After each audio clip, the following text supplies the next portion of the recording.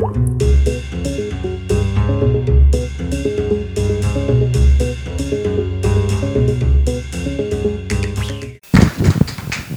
you all for being here today. We are so excited to have Julie here. As you can tell, you're all excited to be here too. Thank you so much for being here. Couple of announcements. If you would please make sure that whatever electronics you have are on silent. We would appreciate that. Also, we will continue to sell books after, but then Julie was going to start signing after we're finished with the program. So if you'll, in an orderly fashion, we'll figure out what that means when we get through, when we get to that point. But you willing to stay long enough to sign everybody's book? Okay. Okay. So we'll make sure. No way.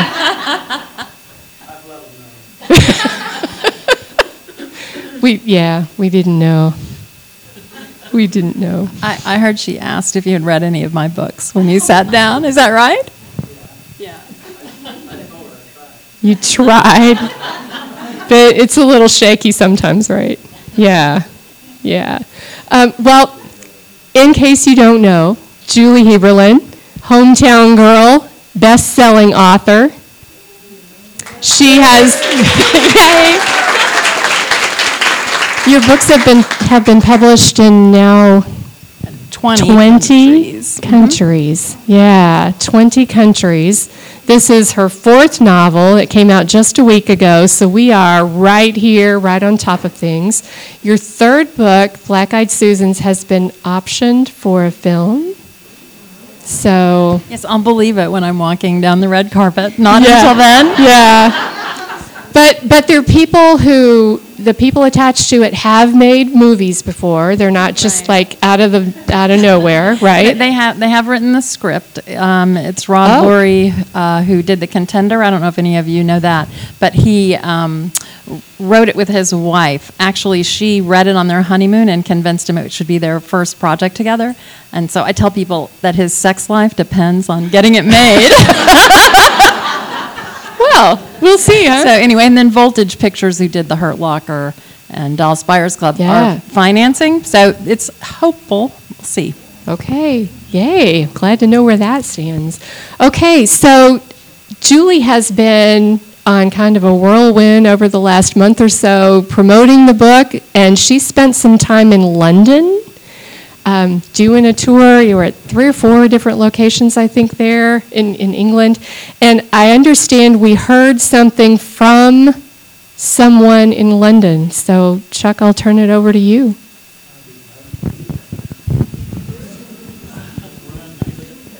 I know this is the surprise speech.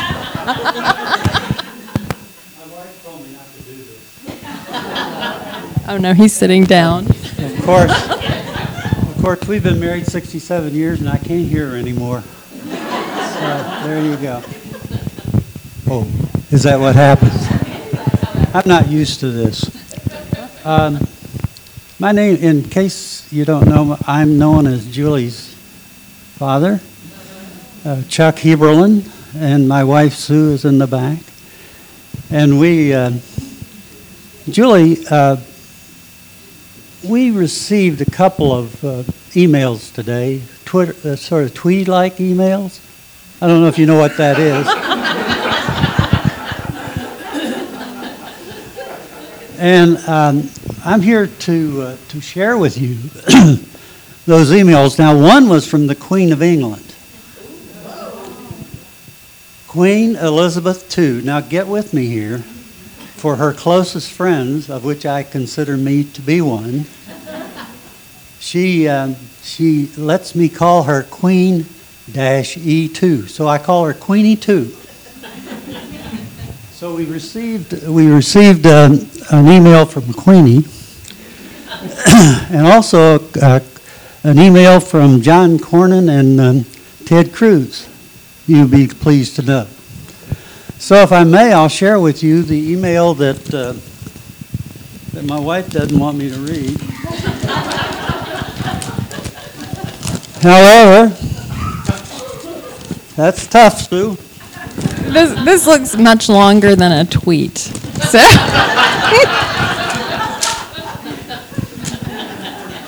I received both of these emails today, one early this morning and one late tonight.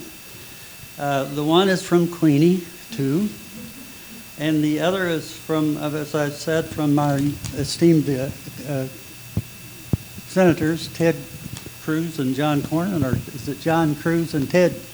I don't think they know either. Well, this is what Queenie, too, had to say, Julie. First, give my congrats to Julia on her new book, Paper Ghost, and I wish her great success.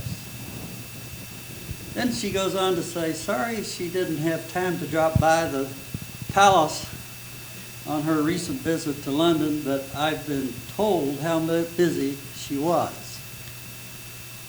So I understand her dilemmas because I am quite busy tweeting starting at 3 a.m. each morning.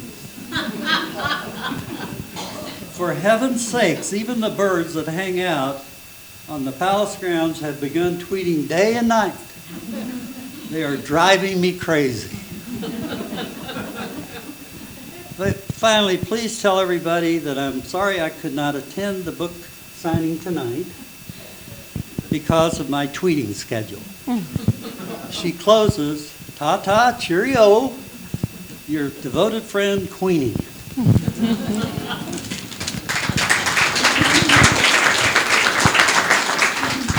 Now, this is what John Cornyn and Ted Cruz had to say, Julie. Mr. Chuck,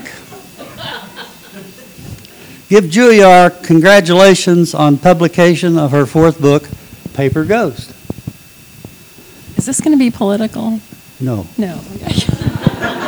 Well, sort of.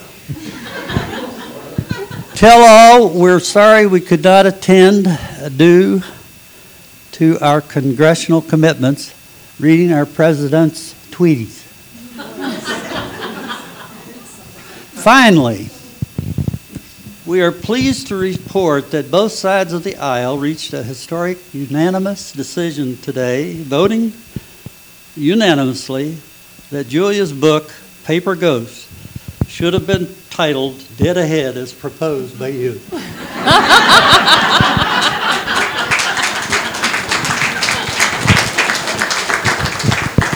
So, I told you I could get through this.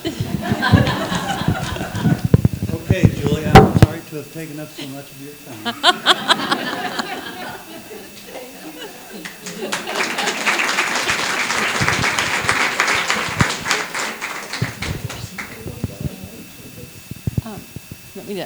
Okay, sure. Okay, I can't even begin to describe what a beautiful feeling it is to see all your faces and how much I appreciate all your support. Sometimes I think Wise County is responsible for half of the word of mouth about my book, and that Kristen Tribe is responsible for half the stories. I think there have been 4 mentions in the Star Telegram about this particular event. Here's an example of what doesn't happen at other events. First of all, this absolutely incredible display, which is taken right from the novel, that is like a piece of artwork. Please come look at this. It's just fantastic.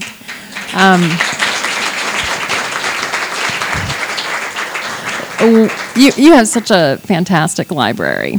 And something else that wouldn't happen is that I was on Facebook with Suzanne Long Parker, and she knew I was a little stressed out, and she asked me if I needed anything. And she mentioned several things, including a casserole. And I said, well, I do love a good casserole, but I never expected her to bring one. But she brought me a casserole. So thank you very much. And Dad, keep your hands off of that. So publishing is really a brutal business, and I like to say that. It took me 12 years to get to this point. So I like other writers in this room to know how very difficult it is, and it's very up and down. My husband can tell you that. And I wanted to tell you just a little anecdote that I think kind of illustrates that, which is when I was in London, one of the first things that happened, which was very exciting, is that the Times of London made Paper Ghost its Thriller of the Month and wrote like the most perfect thing anybody could say about it. And I'm going to read that to you. There's another side to this story, but I'm going to read this first. Okay, so they said, a rich hybrid work that's at once a zany, dialogue-propelled two-hander, I don't know what that is, a murder mystery, a road novel, a pair of psychological case studies, and a meditation on photography. It would make a fine indie movie, although screen adaptation would entail sacrificing Heberlin's evocative prose. So that was, like a high, right? 2 days later, The Guardian, one of my favorite newspapers in the world, wrote that the conclusion may prove to be a damp squib. I can say that to all of you because I know you're going to buy the book anyway. But of course, I ran to Google to see what damp squib is, which I can't say in an English accent, which I'm sure is even more insulting that way. But it is an unexploded firework. So now my husband and I go around calling things, and each other sometimes, a damp squib. But I do want to thank this library, which is my favorite library in the world, which is where I began to read and love literature. Of course, not in this building, but the heart of it is where I began. And to Pat, one of my favorite librarians, and the entire staff, Denise, Chris, all of you, for always welcoming me so much. What a resource this is for your community. And then I want to, of course, thank my mom and my dad, even though he did that. They are both almost 88. I hope you don't mind me saying that. And still living in the house where I grew up, which is where I'm going to lay my head tonight. And I know how lucky I am to have that and all of your support. So, and then I also want to thank someone who isn't here, Martha, who was my first librarian, who I feel like is here in spirit and fed my early obsession for loving books. And also to Joanne Baker, my English teacher, who allowed me to write a report on Jack the Ripper and include very grisly crime scene photographs, which I think was very forward-thinking and kind of a sign of what was to come. So, anyway. Well, Julie, I had the opportunity to read an advanced reader's copy so that I could put together some questions for us tonight, but I'm working really hard not to give away anything, so you'll notice that some of these questions are kind of oddly phrased, and that's why, because I don't want to give away anything. I don't want you to lose that surprise value of getting to read it and find out everything along the way, but I'm hoping that these will give you some insight as you read. So first of all, Julie, the narrator of this book, whose name we don't learn until near the end, is kind of a conundrum. When I was reading, I was never quite sure how reliable she is. So the story is that she was 12 years old when her sister disappeared, and for the 12 years since then, she's been obsessed with finding her sister's kidnapper, maybe murderer. She doesn't even know. And that's not exactly the basis for growing us into a sane, rational adult. So she's kind of an interesting mix of fears and risky behaviors, so tell us how her character developed. I wanted to write kind of a spooky slow dance between two characters. One, a possible serial killer who claims dementia, an old man, and then the other, this very obsessed young woman who has been planning to find him since she was 12 years old and find out what happened to her sister. So she draws 3 red dots on a Texas map, like drops of blood, and throws him in the car and takes him across Texas to examine cold cases that he's connected to in the hopes that she will find out the truth about her sister. And I wanted her not to have a name because I thought that added to the mystery of who she was. It's also a little bit of an ode to Rebecca, one of my favorite books, which I read in this town on the window seat that my dad built for me. And I wanted you to be wondering around chapter 4, do I know her real name? I don't think I know her real name, which I think is about where maybe you would figure it out. But this book is sort of about the obsession, a dark obsession, and the destructive nature of grief and how that plays out. People have asked me what kind of a crazy person would get in a car with a serial killer. And I sort of always rely on that Isabel Allende quote, which is, nice people with common sense do not make good characters. They only make good former spouses. So, but I think she is who I wish I would be. If someone I loved died this way, then I would go to the ends of the earth to find what happened. Okay, that other character, the Carl Lewis Feldman, was in his early years a well-known documentary photographer who may or may not be suffering from dementia. He may or may not be a serial killer. So tell us how that uncertainty developed into his character. Well, I wanted to use dementia as a plot device, sort of as, I guess, a metaphorical fog over the whole book.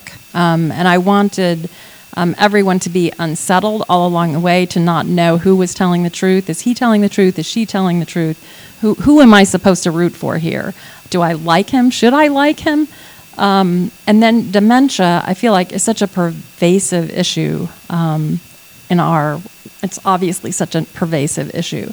And so many friends I know have family who is dealing with it. And I wanted to reflect kind of its sadness and cruelty, and then also some of the comedy that comes along with it. And in all my books, I like there to be something beyond just the plot. In Lie Still, it was date rape. In Black Eyed Susans, it was the march to the Texas death penalty and using mitochondrial DNA to identify old bones. And in this one, it is both dementia and photography.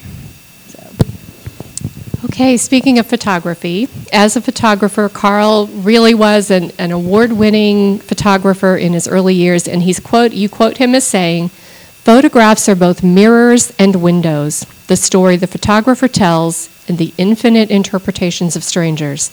The perfect shot lives, breathes, expands. People think music is the universal language. It's photography." So, do you believe that? And are you a closet photographer? That's what I want to know. I do believe that. And I think photography was a way to make him a more interesting character. I don't like bad guys, if he is a bad guy, to be just to be very black and white. So that made him much more interesting to me. And it's interesting, I took a class in college, and I was blowing it off. It was a photography class. And I was making a C, and I had a very, very little time to do the final project, just a weekend. So I ended up going to this nursing home when privacy laws were not so vigilant. And I showed up with my camera. They let me in, and I explored that nursing home. And I can still remember the old woman with hands that were really like maps, reading Braille, and a woman lying on a couch under a cross and under a clock, which somehow felt very profound to me. And so something transformed when I went into that nursing home and looked through the lens. And I ended up making an A in the class, and the professor said, "You know, you should be a photographer," which obviously is not the path that I chose, but I feel it's like a path not taken for me. I also feel like I have photography a little bit in my DNA because my grandfather was a photographer, and he shot and lit the coal mines in Virginia, and he was also a portrait photographer, and for just a very small period of time, he was a crime scene photographer. And so we talked about, I'm just going to read this piece that I wrote that is an essay about me being a child and seeing that book, which maybe feeds my dark obsession for photography. Mom and Dad, you haven't heard this yet. So I wrote this piece for a newspaper in the UK. So I typically don't like to read from my books because I'm afraid of giving something away, or out of context it just seems kind of boring sometimes, so we'll see. This is called Ghost in the Basement. The steps to my grandfather's basement were steep for a little girl hugging the wall on the way down. His basement was damp and dark, a scary world carved into the side of a Virginia mountain. It sat right above the hell that adults like to talk about. Things crawled in the dark shadows. Yet, it was one of my favorite places. When I pulled the chain at the bottom and light scattered the shadows, it was as if I'd entered my grandfather's brain. Here is where he painted portraits and abstract blobs of color on wooden easels, cleaned guns and camera lenses, enlarged pictures, hung old tools with big teeth. Here, in an old trunk, is where he stored a grim set of photographs. When I was a little girl, I wasn't a particularly brave one. I was afraid of roller coasters, backflips, horror movies, even the wall beside my bed. At night, after my mother turned off the light, I'd bang my fist on the wall to be sure it was solid. I was certain I would slip through the wall while I slept, and no one would know where I'd gone tumbling. Nevertheless, on once-a-year visits to my grandfather in the Smoky Mountains, I opened the little door off his kitchen and risked tumbling. I wasn't called by the washing machine, which gurgled down there, too. I was called by his art, by the creepy and intimate chaos, and by a particular little black book about 8 by 10 and 2 inches thick. It was held together with a snap that always made me think twice before I opened it. It was a book of horror, a book of sorrow, a book of death, of dead people. And my grandfather was on the other side, looking through the lens. For a short stint, my granddaddy, a professional photographer, shot crime scenes and unusual deaths in a rural area. He was called the county morgue photographer. This book was a portfolio of people who left the earth in confusion and violence. Horror can wash away the picture, they say, but not always the feeling. I remember mostly fuzzy things from secretly looking at that book. A dead man on an autopsy table, a live dog by a body of water, the idea that the dog belonged to someone who went in and didn't come out. I remember only one victim with perfect clarity, a young woman, limbs sprawled at right angles on kitchen tile, high heels, her blood pooled and black because it was a black and white photograph, the feeling that her husband got away with it. My grandfather was a wonderful man. He shot documentary pictures of coal mines, sang a twangy Amazing Grace, fostered Eagle Scouts, told dirty jokes, drew snowy scenes in charcoal pencil, smoked rich cigars, wrote letters to me in perfect calligraphy, drank too much, loved so hard he divorced and remarried my grandmother. And yet he also was capable of shooting a photograph of a murdered woman with a cold and realistic eye. He died when I was 19. If I could go back and be that little girl, I'd ask him, "How did you do it?" Maybe he'd take me on his lap and ask, "Why did you open the book?" Every time I did, it was a punch in the gut. Every time, it was a wave of intense sadness and guilt. Every time, I had to shut the book quickly and put it back before I finished. The murdered woman trailed after me when I climbed back up the stairs to the warmth of the kitchen. So did the questions. What was her name? Who loved her? What came before this picture? What came after? I just had that single flash. I saw her framed in the calculating, detached way that only the police and the camera and the killer ever would. I was a child, an audience of one in a cold basement. I will never forget her. That is what old photographs do. They become paper ghosts. They sink into our souls. They make us ask questions, but they don't tell us their secrets.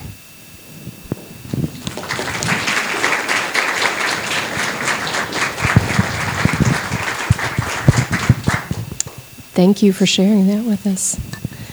Paper Ghosts has one photograph that kind of goes through the whole book, and you'll get to see this if you have your book. It's smack in the middle.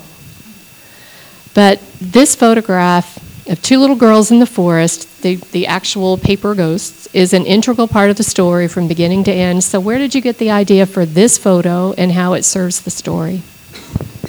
It was a very roundabout way, but Carl, as a photographer, his work is somewhat inspired by the work of Keith Carter, who is an East Texas photographer who shoots very surreal and creepy images.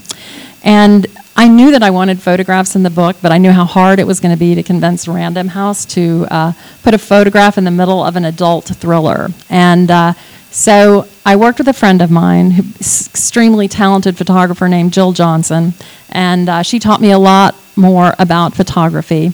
And she was a huge fan of Keith Carter. And there was this particular photo that inspired this photo of the little girls. Her favorite picture of Keith Carter's, which is shot in a forest, and it has these little children in it that are kind of a blur of motion. It's just a very eerie and interesting picture. And she said that I could tell this story, but before she was married, she and her husband were at kind of a crossroads.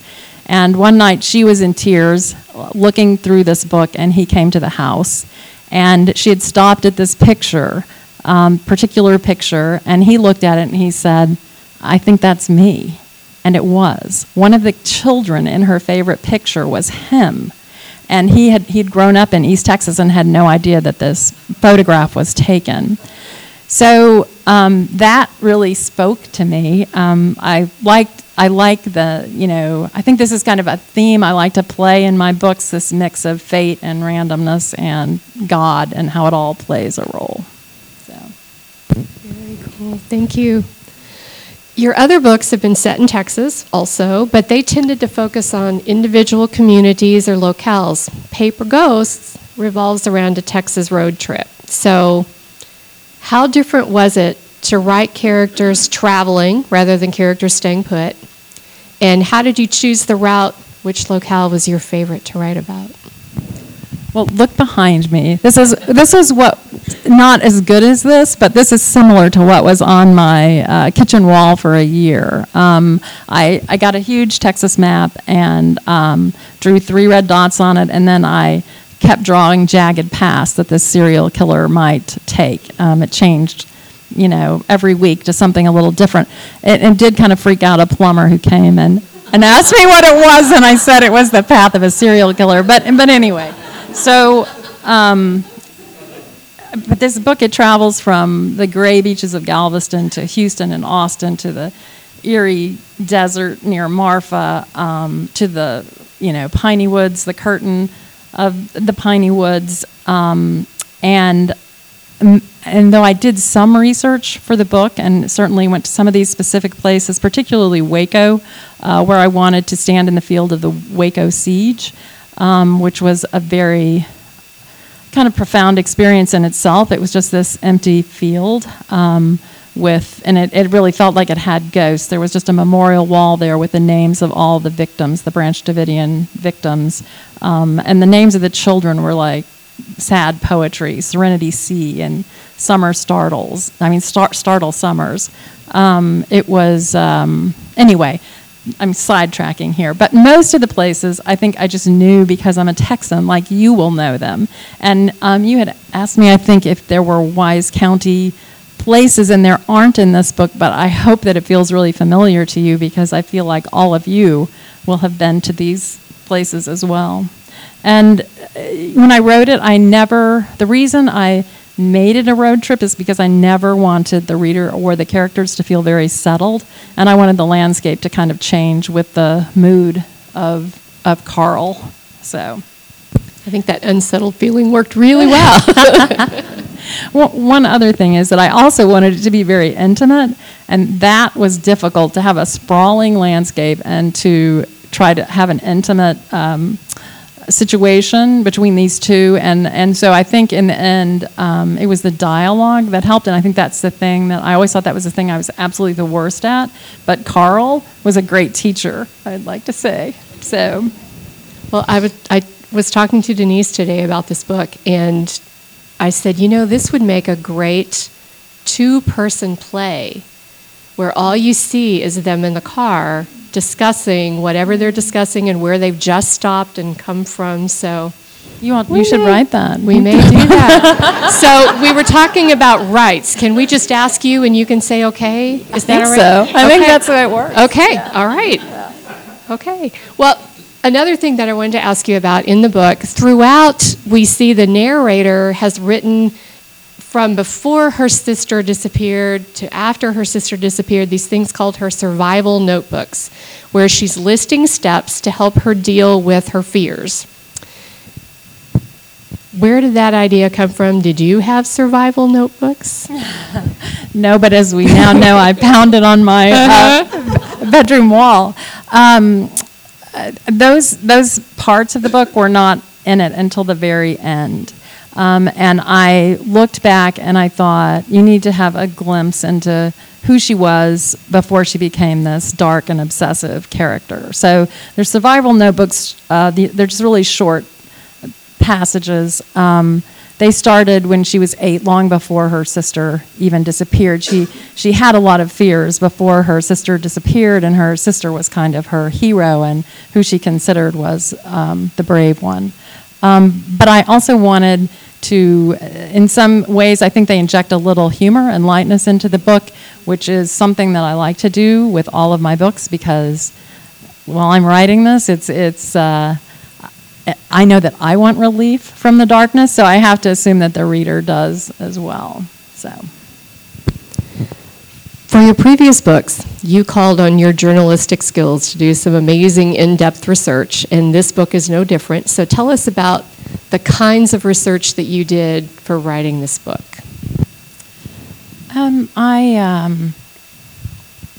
I relied a lot on friends and their stories in some ways. One of my friends had a father who would pick up rocks all the time, and he thought they were gold. And after he died, she found these bags and bags of rocks in his garage. I had another friend whose mother was convinced that there was a ghost with her all the time. It was a little girl. And she was constantly mad at her because she wouldn't fold clothes and because she wouldn't let her change the channel off the Lifetime network. So anyway, but they had nice moments with that ghost, I think. But I did read a book. One of the things I did do also was read a book on Hallucinations by Oliver Sacks, that brilliant neurologist. And I found it really fascinating that most of us are supposed to maybe have some kind of a hallucination in our lifetime, and that most of us, or at least more than half of us, will think we see or hear someone we loved who is dead, and that's normal and healthy, and that some people have a loved one and talk to them all the time as if they're still there, and that's normal and healthy, whatever helps you live a productive life. So I found all that very revealing. And then I, of course, stared at lots and lots of photographs. Well, there's quite a bit in this book about the dark web. Can you tell us anything about that, or can you not? I didn't go too far into. I went into the dark web a little bit, but I was afraid that someone was going to start knocking at my door, like the FBI. So I didn't go as far into it as I wanted.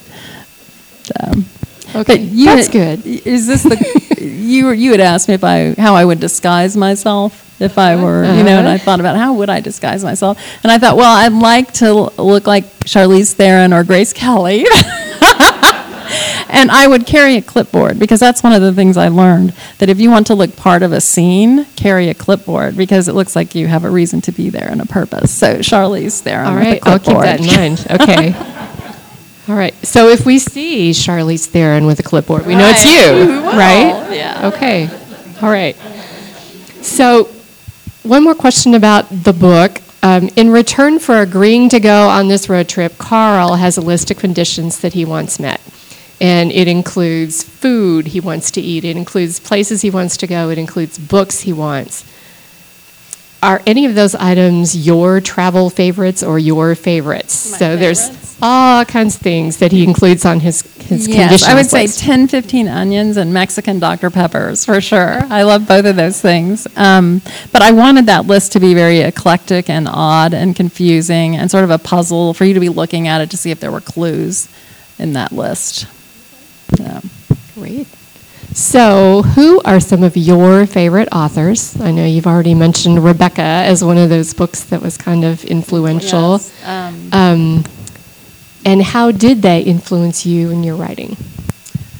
I would say my favorite thriller writers are Tana French, because I think she writes original plots and has a very lyrical style. I do like Gillian Flynn. She's very intimate and dark, I think. Daphne du Maurier, as we talked about. Patricia Highsmith hails from Fort Worth. Strangers on a Train, all that. Okay. And then I think my favorite thriller of all time is probably Silence of the Lambs. I can still remember reading that outside with children laughing down the street and being scared out of my mind. So anyway, that takes a lot of skill. My favorite book is probably John Irving's A Prayer for Owen Meany. And let me see if I can remember this first line, because I was recently reminded this is my favorite line in a book. I think it's, I am doomed to remember a boy with a wrecked voice, not because of his voice or how small he was, or because he was the instrument of my mother's death, but because he is the reason I believe in God. What a complete sentence that is for a novel. I also like, one of my other favorite books of the last 5 years is probably Beautiful Ruins by Jess Walter. So I do like more high-minded literature as well when I have time to read it. I'm currently reading Bluebird by Attica Locke, which is a really great book, so I highly recommend that. So what can you tell us about the next book you're working on? The next book has sold, yay! I've sold 2 more books, and the next one, which I'm supposed to have finished in November, which will never ever happen. Don't tell my editor. Because you're spending your time with us. That's Thank right. you. There you go. I'll blame you. It's called Lion's Eye, and a young girl is found in a sea of dandelions on the side of a Texas road. She only has one eye, and she won't speak. And so a beautiful widow is kind of thrown into the mystery of figuring out who she is. And this, again, has started a lot more research, which is fascinating to me. I have been interviewing an ocularist in Dallas, and if you don't know what that is, that's okay, because I didn't know that either. That is someone who makes prosthetic eyes, and he treats a lot of children, or treats. He creates these art pieces for these children, and they are able to go through their lives with no one knowing they have a false eye. He has done them for athletes who don't want people to know they have a false eye because they'll be guarded on the wrong side, or something like that. He's done them for an Iranian princess whose husband would think she was damaged if he knew she had a false eye. I mean, this is how good he is, and he himself has a false eye, which there was a ROTC accident when he was 17, and he was supposed to go to West Point. He was in at West Point, and his entire life changed, and obviously something more beautiful. But I think one of the gifts that I have in writing is interviewing people like him who, I've interviewed a lot of people, scientists who taught me about mitochondrial DNA and was responsible for all the samples at 9/11 and spent years of her life identifying victims. These people just give me hope that our world is a great place and mostly more good than bad. So. Well, that's all the questions I have. Also, just so you know, you have been part of the next episode of Decatur Public Library's Long Overdue podcast. Our program tonight will be the episode, so that's why we're on microphones. And it's good that I forgot about that. Yeah.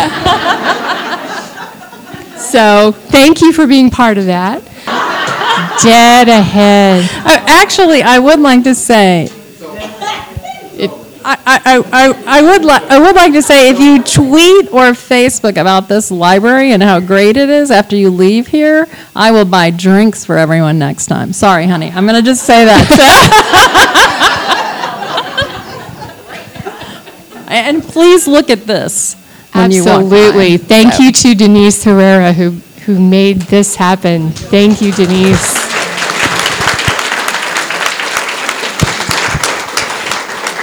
And if you missed something in this conversation, if you'd like to go back, please go to our website, DecaturPublicLibrary.com. Starting this Friday, you can pick up the podcast. You can listen to it all over again. Tell your friends who couldn't come. They can hear everything Julie said on the podcast. Okay, thank you very much for being here. I really love you guys. Thank you so much for having me.